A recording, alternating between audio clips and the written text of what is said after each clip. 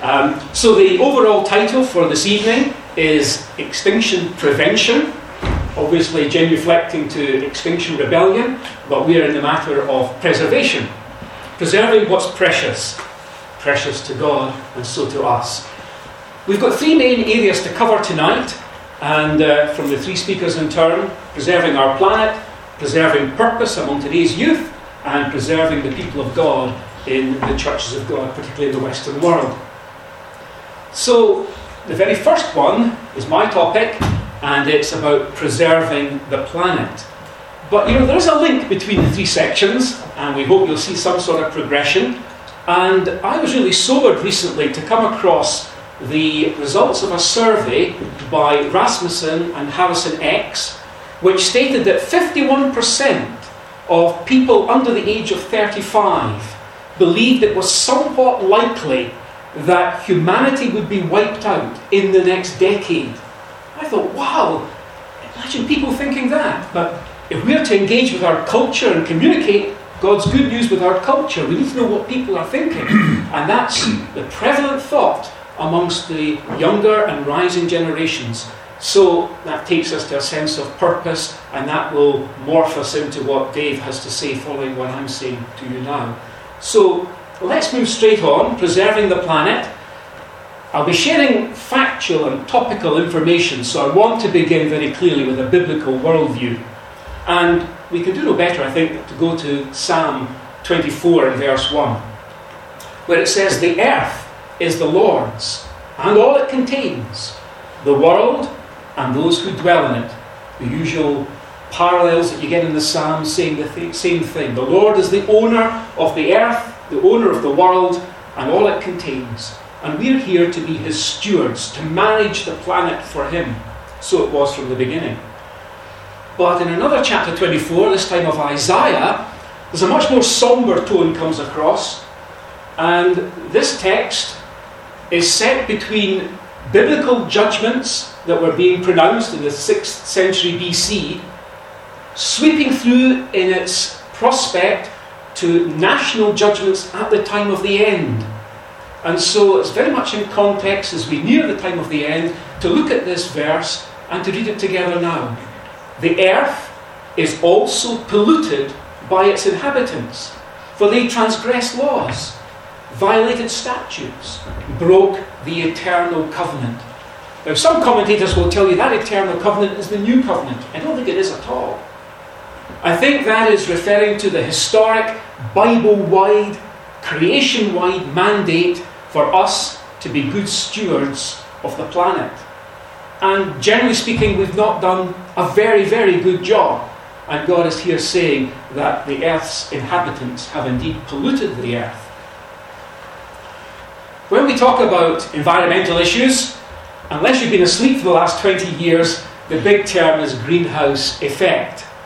And just very briefly, our atmosphere blankets the planet, and sunlight comes onto the planet, and heat radiates back from the Earth's surface, and it should go back out into space, but in the atmosphere, although it's 99% nitrogen and oxygen, which don't absorb any heat, there are a very tiny fraction of greenhouse gases, and they do absorb heat. And they are such as water vapour, carbon dioxide, and methane. And so they trap heat, and it's like a blanket around the earth.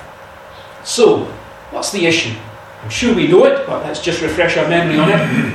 We breathe out carbon dioxide because we are eating, we are consuming food, we're burning it like a fuel, it has carbon in it, and we breathe out carbon dioxide as a result.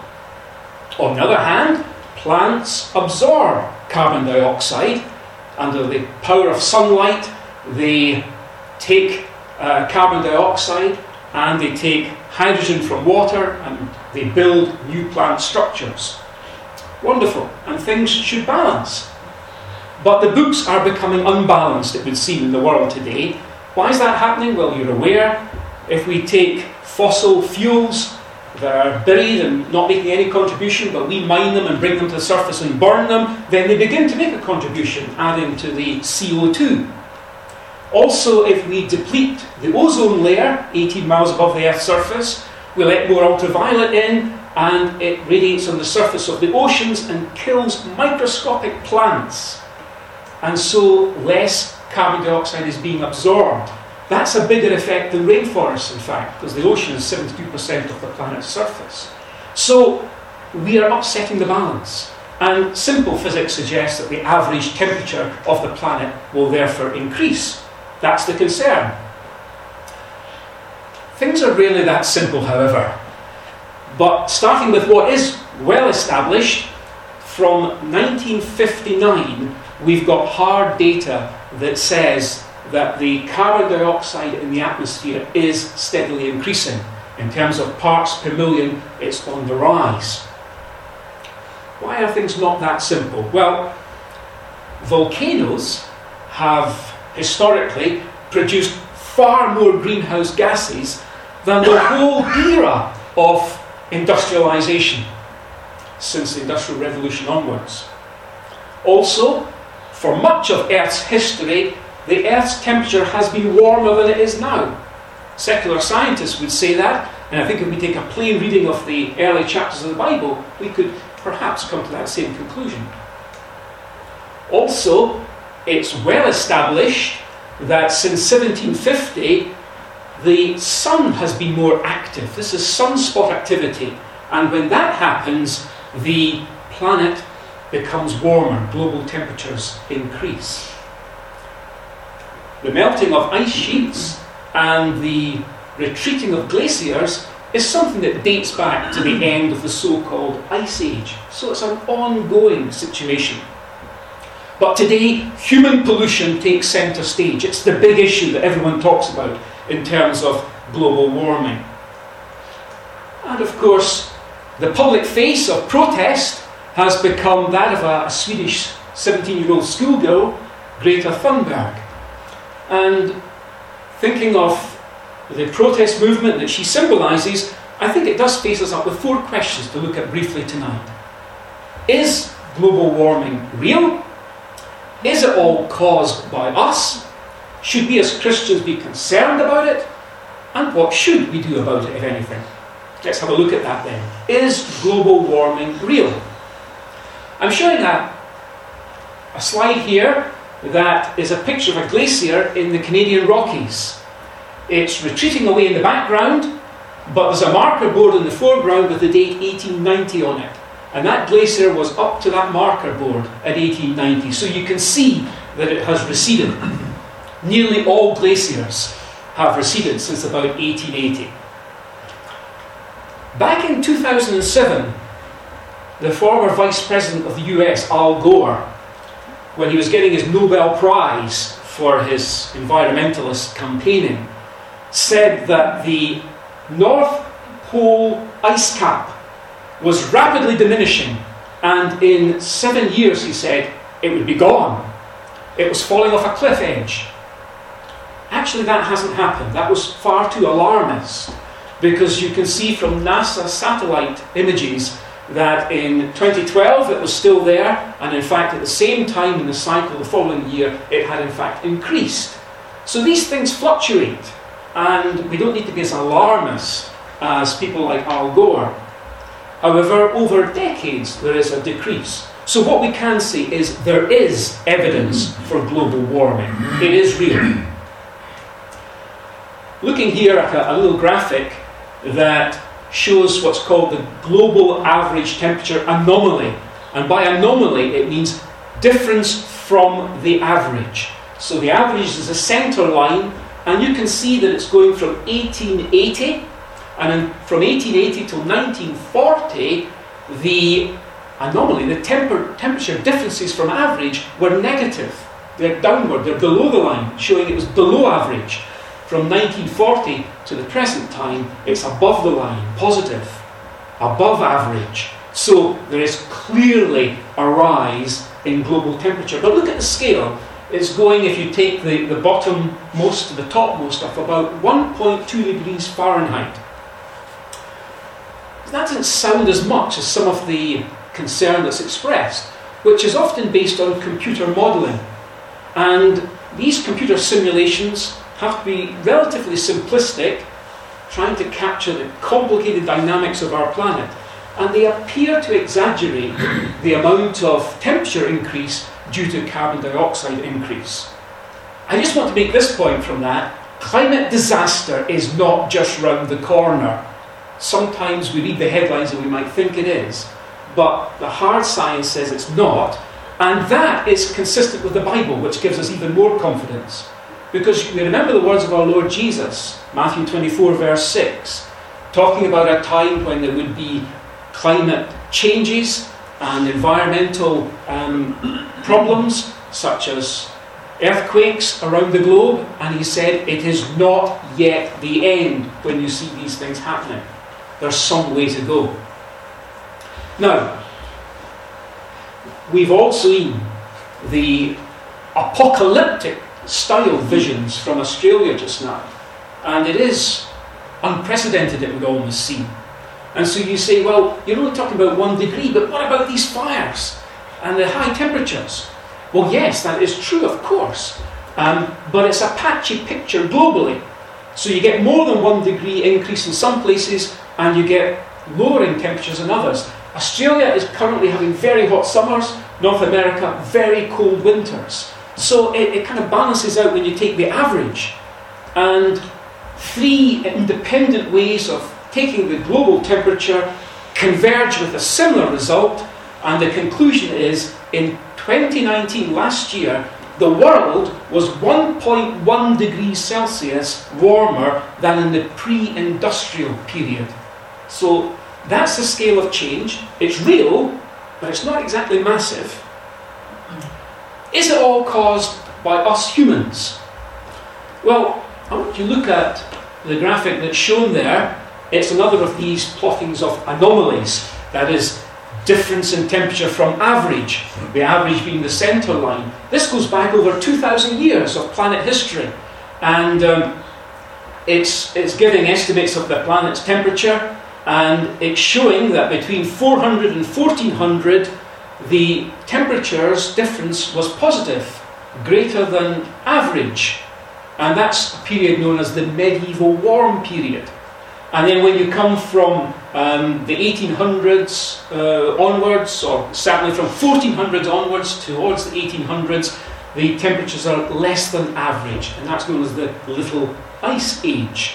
So my point is, carbon dioxide from industry and methane from intensive agriculture have increased significantly over the past 100 years. But we're not responsible, of course, for the historic time that's shown in the diagram. This 2,000-year review suggests we may be responsible for a small part. And the debate, of course, is if the 0.04% of atmospheric carbon dioxide, yes, you read that correctly, atmospheric carbon dioxide is only 0.04% of the gases in the atmosphere. But even though that's tiny, and our contribution of that is a fraction of that, it is proposed that this is a significant driver. This causes temperature to rise, which amplifies the effect through water vapour in the atmosphere. So, should Christians care about global warming? Well, yes we should, because God created the universe, the world, and all that's in it. Exodus 20, verse 11, during the citing of the Ten Commandments. God created it directly, and He created it with a purpose, and He created it with us in mind to enjoy it.